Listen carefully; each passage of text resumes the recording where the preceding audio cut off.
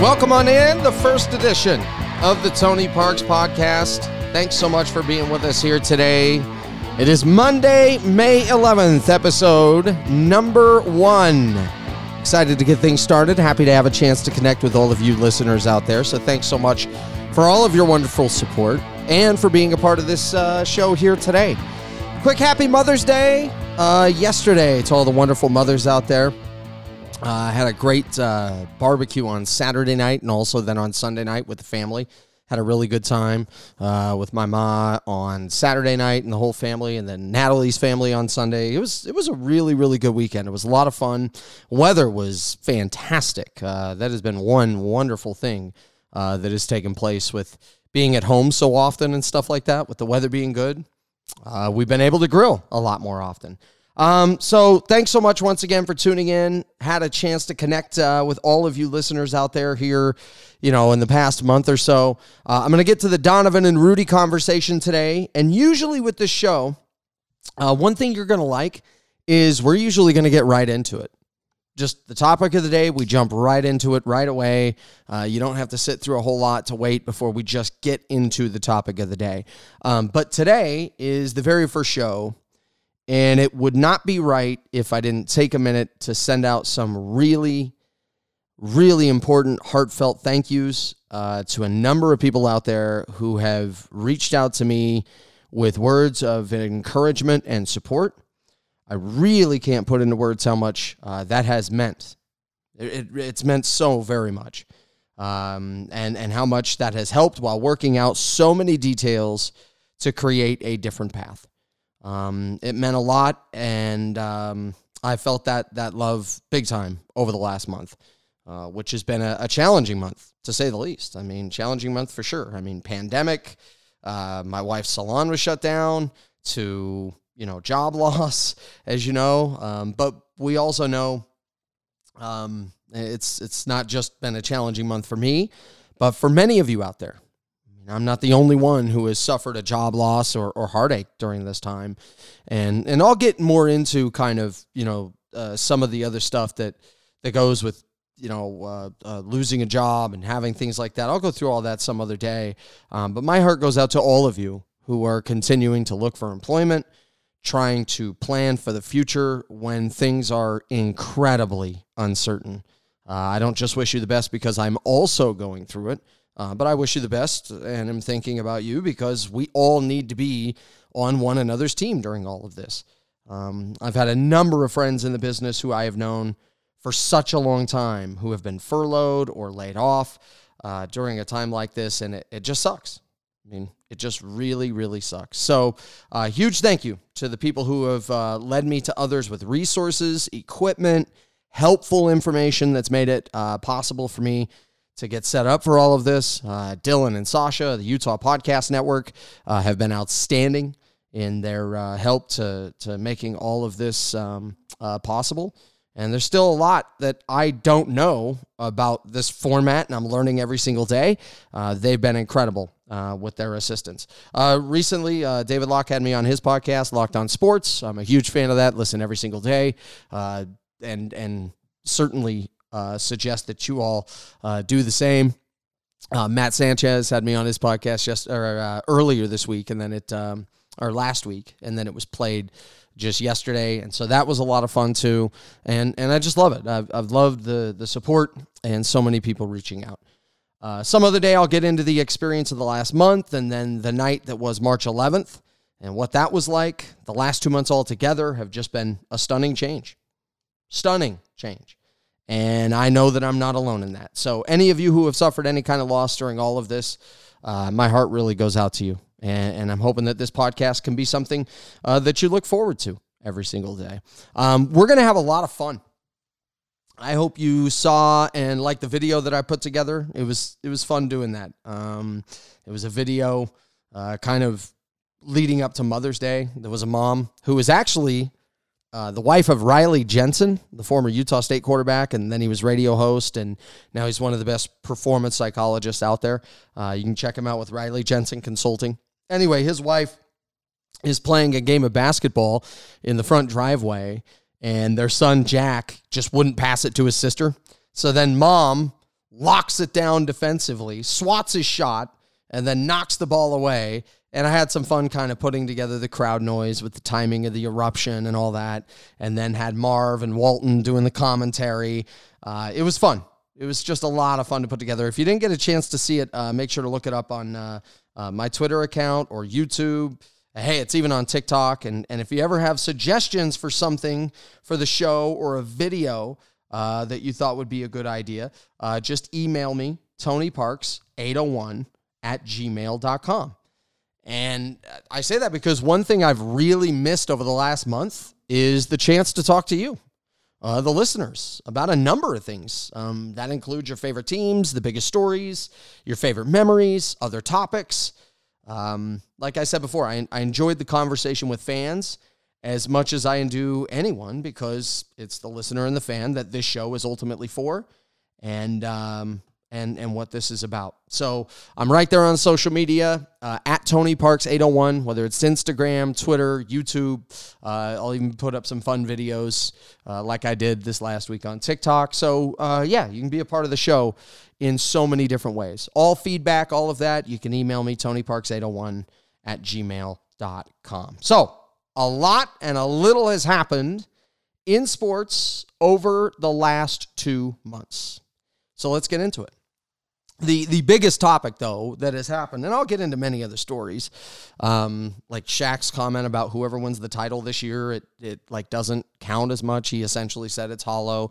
Get into some more stuff on The Last Dance. We'll talk about what I think is interesting coming up this week on the final episodes of The Last Dance and what it's going to look like with the Jazz being in the thick of that, and how we're all bracing for what could be the heartache of what was, 22 and 23 years ago. So some other time later this week, I'll get into that. But the biggest story has been, and what I've been asked about the most, is Donovan and Rudy. And what does all of this mean over the last 2 months? And one of the reasons why I'm asked is clearly covered the team, and I had the chance to be around them covering their locker rooms since they both started with the Jazz during different times. To give you a visual of the locker room, for those of you who've never been in it or seen it, you picture just like a semicircle, right? So you have one big wall along the back part of the locker room, and then you would have all the lockers facing that back wall, but it goes out in kind of a half circle throughout the rest of the room. And Donovan and Rudy's lockers are right about 12 o'clock straight away. Their lockers are right next to one another and have been since the arena was renovated, which they did a fabulous job of, by the way. So I've said the same thing when this first came out, and I'll say the same thing now.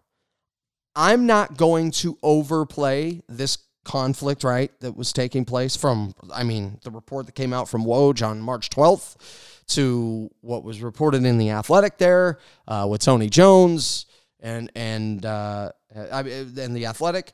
So I'm not going to overplay this and over-dramatize it, but I'm also not going to downplay this as well. I'm really not, because the first thing that I would want to know, and I'm sure that the question has been asked, and it's just that I haven't been on the air or anything like that. First question I would want to know, what was this really about? What is actually the problem? Because just because COVID-19 is what we know, and March 11th, Oklahoma City, all of that, that doesn't mean it's the reason why. And I bring this up because, I want to take you back to working at the ballpark. And working at the ballpark is interesting because you have 70, 72 games, depending on which year that I was working there. And you work a lot of nights together. Now, you do the same in the NBA, and you do the same in some others, like home games, I say. But it's different with baseball. And the reason why it's different is because so many of those games are consecutively worked. You'll work 8 in a row, 12 in a row, not just games, days.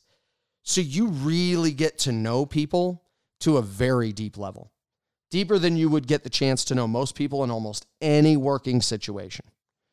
So I remember working at the ballpark in a number of years, and a number of years ago, and I was working with a really bright young person, was trying to grow in the business. They took what they did really seriously, perfectionism to its highest point. Never met someone so driven. And we got along really well all of the years that we worked together. But there was this incredibly random moment that we got sideways. And I remember that what we got sideways about, on a scale of 1 to 1,000, I would rank, and most people would rank, at a 12. It was nothing. So other people were shaking their heads about the conflict, and it just seemed really bizarre and out of nowhere. So when we had a chance to sit down and talk, it was discovered that the issue was actually a totally different subject that this person was afraid to bring up. And the issue was about something else and some other people involving other members of the team. And it had to do with some bullying. And this person thought that because I never really stepped in, that I somehow endorsed it.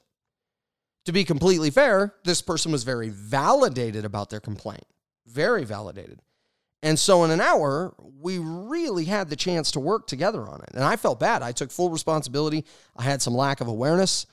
I was just working away during the season, doing my thing, and I flat wasn't catching it. I felt awful. Awful. I should have paid better attention, had a better pulse on the emotional state of a teammate. We made incredibly important changes to what we did as a team.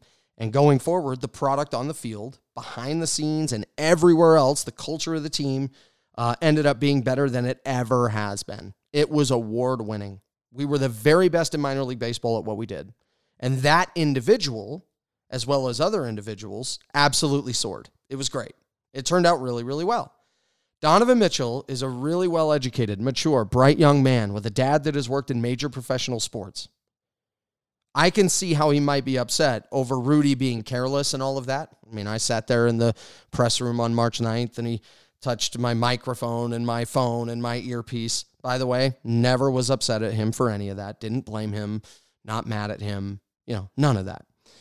But I can see how other people may be upset about that, or it may take them a second longer to really come to the understanding of, okay, you know what, this was an eventuality. Not everybody was out there taking it seriously anyway.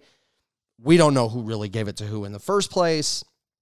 So in all honesty, it's something that it's not like Rudy did this, and if it wasn't for Rudy, this would have never happened.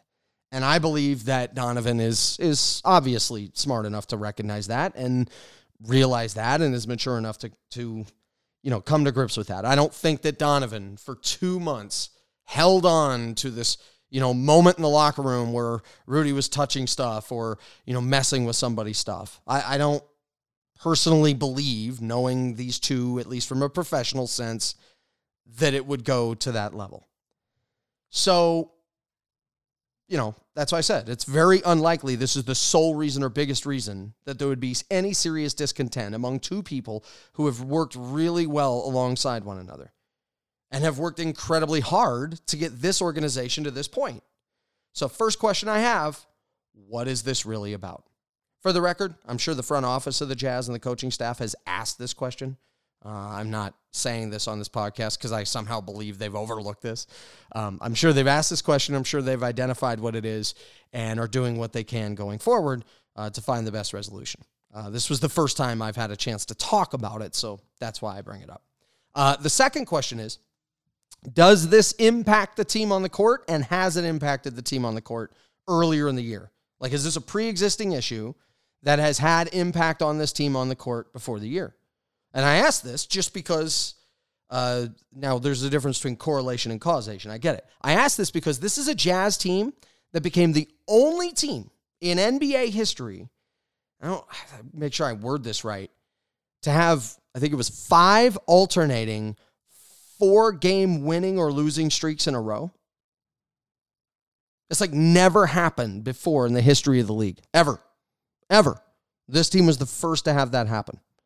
This team was 7th defensively in the first month and a half, 11th defensively in the next month and a half, which is fine. That's what we thought this team might be this year, more closer towards 10th or so on the defensive side of the ball. And then dropped to 29th in the league defensively over a month. All of this while getting healthier. Now remember, they had a 19 out of 21 stretch where they looked like a legit contender, and that's a quarter of the season where they looked unbelievable and had an offensive rating that was just through the roof. So they've had times where they look amazing, and then they've also had 4 home games in a row after the All-Star break that I still can't explain, those performances. So I think it's a fair question to ask, is there at least a correlation here between bizarre performances that were really eye-opening and eerie and weird and whatever this is actually about between Donovan and Rudy? Now, I'm not laying this out to suggest that the answer must be yes, but I'm also not going to blindly haul off and assume, well, this is just the Jazz, so the answer is no. We just love the Jazz. Like, no, the question has to be asked. So if the answer is no, then fine. And if then the answer is yes, then you know that this explains some of the bizarre performances. Because those stretches of great performances and wins, horrible performances and losses, were really eye-opening. The one thing I will say is I did like that this team, I guess like a week or so or 10 days before March 11th went down, they were really starting to get back defensively to, what we expected. The rating was much better during that. So then the next question is this toxic? Because conflicts can exist, but then you got to know, is this toxic? Can it be fixed? What's the solution? We've heard Donovan expects to be back out there and everything's going to be fine. Joe Ingles has echoed the same sentiment. Dennis Lindsey's echoed the same sentiment. That should give every Jazz fan a great feeling about this. If that ends up being the case, that would be great. And one of the biggest things about it is, toxic can mean a number of different things. Impacting the team on the court, impacting the rest of the dynamic of, the other 12 to 15 guys on the roster. So that's what you need to know. Then the other question people have had, what does chemistry really mean? Does it really matter? And I've heard that several times from several different places. And I've heard people say, well, I work with coworkers that I don't always get along with, and I've seen coworkers that don't always get along, and everything turns out fine. Why do people have to be best buds for a team to be good? Well, they don't. They don't. But let me get to chemistry in a second, because chemistry is important to a point. But what's even more important is synergy. Synergy. How does each member of the team make one another better when they're on the court? Are they mentally connected enough to be thinking about the things that make their teammates better? Because I've worked with people that I had good chemistry with. They were good at what they do, but I didn't think we really made one another better. And then we were, both just us. And what's interesting, and I'm talking about not just radio, I'm talking like, bees, I'm talking TV, several different areas that I worked with in sports and entertainment. So out of all those different places that I worked with, and I worked with, hundreds of different people, every now and again, you had people you had good chemistry with, but I never felt like I made them better, and I didn't feel like they made me better. And we were both just us, which there's nothing wrong with, but you want to try to find a way to where you're soaring, to where you're galvanized, to where you're highly successful. I've also worked with people that I had nothing in common with, never went to lunch with, not a lot of great, I guess you could say, chemistry necessarily. We were both good at what we did. And when we were together, we were even better. Fantastic. I felt like I was much better at what I was doing when I was working with them and vice versa. So while chemistry is the conversation, synergy is every bit of, if not more, important. And nothing jumped out to me more than that than Quinn Snyder's first team, 2015. They were a 38-win team, but I want to say they finished like 16-7 or something like that to finish the year. And they did it with Bryce Cotton, Chris Johnson, Elijah Millsap. They did this with guys, Trey Burke even. They did it with guys that weren't necessarily good, guys that didn't even stay in the league. But the synergy was great. The way they defended, the way they played, the way they played for each other. March 28th, 2015 is a day that jumps out to me because it was the day that Enes Kanter ran his mouth at shoot-around. And then that team played the way they did for each other. Yeah, there was chemistry and synergy to an insane level. And you took a bunch of dudes who, quite frankly, don't have any business really being on the same court as some of the premier players that were out there that night. especially like a Russell Westbrook. And they went out there and beat them. And they didn't just beat them. They also, earlier in the year, beat like Damian Lillard. They beat, Tony Parker and the Spurs, who were playing well at the time. So anyway, we can talk about that another day. Back to chemistry on its own. I've said the same thing every time. Just because chemistry is not everything doesn't mean it's a non-factor. I've worked with people that don't have great chemistry, but it never impacts how they perform. I've watched people that have adversity strike and conflict take place, and in the end, find out they were better for it in the long run and glad they had it. And I've watched people that have something happen, and the dynamic of a working relationship is never the same. They fell short of what they were capable of being individually and as a team. Being in locker rooms for 18 years, 14 to 18 years, kind of more on the full season level for 14 years, and then sporadically in those other 4. I've witnessed locker rooms that exceeded what I thought they were capable of because of chemistry and synergy. I talked about the 15 Jazz. I thought the 18 Jazz was one of the best examples I've ever seen of that. That team had no business winning 29 out of 35. They had 3 out of 5 guys at a time on the floor that weren't great at stretching the floor, and I felt like they really got the most out of what they were made of. I mean, Joe Ingles was just terrific at times. Ricky Rubio just always making plays for somebody else. Rodney Hood had some stretches where he was really, really good. And we all know Favors and his toughness and the way he was. And anyway, I've witnessed locker rooms where I thought they fell short of what they were capable of as well because chemistry wasn't good. Deron Williams, Jerry Sloan, still the only team to start 13-3 and not make the playoffs. Now, we all know what happened with Jerry retiring, Deron being traded, but we all know why that happened. They obviously were not in a good place. So they had a team in 2009 as well that was expected to possibly contend, and they ended up being an 8 seed, quietly gone in the first round. So I've witnessed locker rooms where the chemistry was so good. Here's another one. So good, but it actually was one of the reasons the team was awful. There was a guy who covered the Timberwolves one year, and it's when they had Al Jefferson, and they were absolutely terrible. I mean, they were just awful. And I asked him stuff about the team because I was doing the sideline reporting, and I was shocked when he said, yeah, the chemistry of this team's terrific. These guys get along. They love being around each other. I said, well, what do you mean? They've won like 2 of their last 21. They lost like 15 in a row. And he went on to say, yeah, well, that's the problem. They get along so well that they've become content with whatever the results are. And that's why the Timberwolves were really, really bad. He said nobody could step up and say something. And so he said, that's why this team is what they are. The chemistry is actually too good. So, like I said, these are all some of the extreme examples, but my point is the same. Chemistry can absolutely impact a team to a little or dramatic level. It's really up to the individuals among that team who have the conflict. So I'm not going to over-dramatize and say, oh my gosh, this team's going to take a nosedive. Rudy and Donovan are going to hate each other forever. I'm not doing that. And at the same time, I'm not going to downplay this as well and be like, this is nothing. They're fine. This is nothing. We love the Jazz. Everything's going to be just fine. Look at the logo. See? No. This is up to those 2 guys. I'll say this about the Jazz, though. As a team, remember as well, so I've heard other people say, well, they're going to be fine. They'll manage the situation. The bar for this team, first of all, when you say they're going to be fine, we got to define fine. Because the bar for this team was not to be fine. It was not to have a good year. It was to go out there and become a contender. At least a light contender, in my opinion. That front office worked really hard to put it together for a roster that was capable of doing that.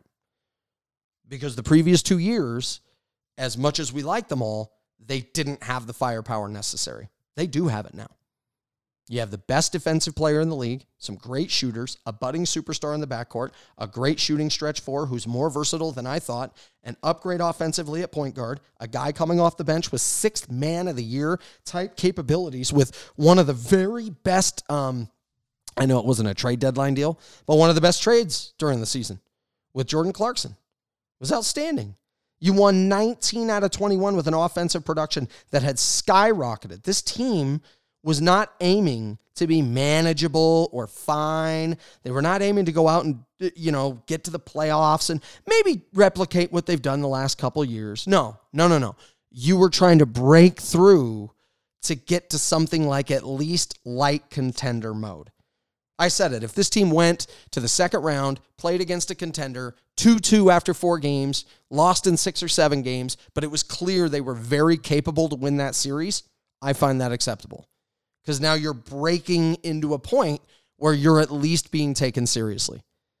But if this team got beat in the first round in any way, shape, or form, unless ravaged with injuries, or went to the second round and never really had a chance and got just smoked in 4 or a light 5, you're not selling to me, no, some good things they're getting better. No, because the bar was higher for this team.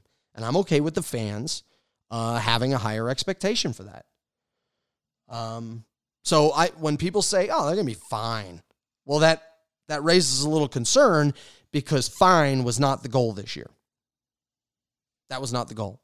Shaquille O'Neal had a moment on the NBA on TNT once when he talked about something like this. And I tried to find the soundbite for like a month. I couldn't find it. And I don't remember if he was talking specifically about his relationship with Kobe. But the topic of chemistry and feelings towards teammates was the conversation. And I remember Shaq saying, it's fine if we don't like each other. The most important thing is that there is respect. Respect that you're going to pass the ball when you're supposed to, communicate when you're supposed to, be unselfish on the court when you're supposed to. Shaq said that the respect part can't waver in those situations. I get the feeling, just the feeling, respect won't be a problem for Donovan and Rudy when they get out there. That's my opinion on the matter, and I hope that I'm right. Having been around them for, the past 3 years and having a chance to watch them operate, that's my opinion on the matter, that I don't think respect will be a problem. It'll kind of go like they said it goes, that they will go out there and make the right basketball play when they're supposed to. Because I've only seen 2 teams out there that experience the ultimate prize with what I would call poor chemistry. That's the Lakers with Kobe and Shaq, right? They experienced the ultimate prize. And it's also the Cavaliers in 2016. So the exceptions to the rule happen to be when a team has the greatest coach in the NBA, in the history of the NBA, with 2 of the top 10 players in the league and all time, if you really want to get into it, and then a team that had the second greatest player in the history of the game. Donovan and Rudy are great, but they don't fit that criteria just yet. If you look at those Laker teams too, also, you could say that they actually fell short of what they were capable of. That team had no business losing to the Detroit Pistons in 2004 in 5 games and getting handled in some of those games. That was embarrassing and, quite frankly, ridiculous. So even though they won championships, you could still say that they left some meat on the bone. The other thing, if you look at small market teams in history that have been able to seriously contend or actually win the title, great front office, and I believe the Jazz have that. Great head coach, I think the Jazz have that. And then key leaders of the team that are an extension of the front office and head coach. Yeah, this is very much going to be on Rudy and Donovan to continue something like that. The Jazz had that extension, by the way, back in the days with Stockton, Malone, Sloan, and the Spurs had that with Tim, Manu, Tony, and Popovich. It is exceptionally important. I'll leave you with this. Last night you saw a couple of situations during The Last Dance where the Chicago Bulls, with and without Michael Jordan, ran into a few moments of crisis, right? True moments of leadership really surface when a crisis hits. I know they showed the story of Pippen sitting out the final play in Game 3 against the Knicks in 1994, and I don't doubt that it took something out of that team in the moment. But the part they didn't talk about last night is that the Bulls were really close to winning that series. They didn't talk about, it's so weird sometimes when documentaries take place. I thought they didn't do this well with Winning Time with Reggie Miller. They told some of the story really well, and then they just missed, I thought, on a few really big moments of the story. So they show the story of Pippen sitting out the final play in Game 3 against the Knicks in 1994, and they made it sound like, well, that cost them the series. I mean, they just took that angle on it, that attitude about it. The part they didn't talk about is that the Bulls were so close to winning, they didn't talk about Game 5. Here they are in a 2-2 series and a 50-50 call by Hugh Hollins, which I think he probably got it right, but a 50-50 call by Hugh Hollins that went the Knicks' way, and New York wins the game by a point. The Bulls crush them in Game 6, and then we don't know, and then we know the Knicks, go on to win the series in 7. That team actually played really well for the rest of that series. I thought Phil Jackson did a fabulous job with that team. The other moment of crisis, although much smaller, Michael Jordan hauls off and hits Steve Kerr. Phil Jackson holds Michael immediately accountable. Michael takes accountability himself. Jordan recognizes that Steve standing up to him is a good thing. I actually thought that was really mature of Michael during a time like that. And they actually end up being better for it as a team in the long run. Those are great moments of leadership from a head coach and a star player. So at the end of the day, we're going to find out when the games are played. It will be Donovan and Rudy that decide how much impact this does or doesn't have on the season when it resumes and for their future as teammates. Because these two guys are really, really good, and they have a real chance to accomplish something great. And like I said before, this team wasn't built to get by. They weren't built to manage. They weren't built to make it work. They were built for something bigger, to take a much bigger stride than they have the past 3 years. But this team, as it is currently constituted, is not capable of being great if they're going to be bad at anything, which I don't think they will be bad at this, by the way. But that anything includes chemistry, synergy, and leadership. It'll be up to them to keep those things in a good place. And so I think we're going to find out a lot about the leadership, toughness, attitude, all the things that we've known about Rudy Gobert, Donovan Mitchell, the Utah Jazz, all of that when the games resume. My gut feeling, and it's only a gut feeling from being around them and having a sense of who they are, is that they're all going to work this out, and hopefully they'll be even better for it going forward. Thanks so much for being a part of the Tony Parks podcast today. Email me, tonyparks801@gmail.com. Reach out to me on all forms of social media at tonyparks801. Everyone stay safe out there. Have a blessed day. Thanks so much. This is the Tony Parks podcast on the Utah Podcast Network.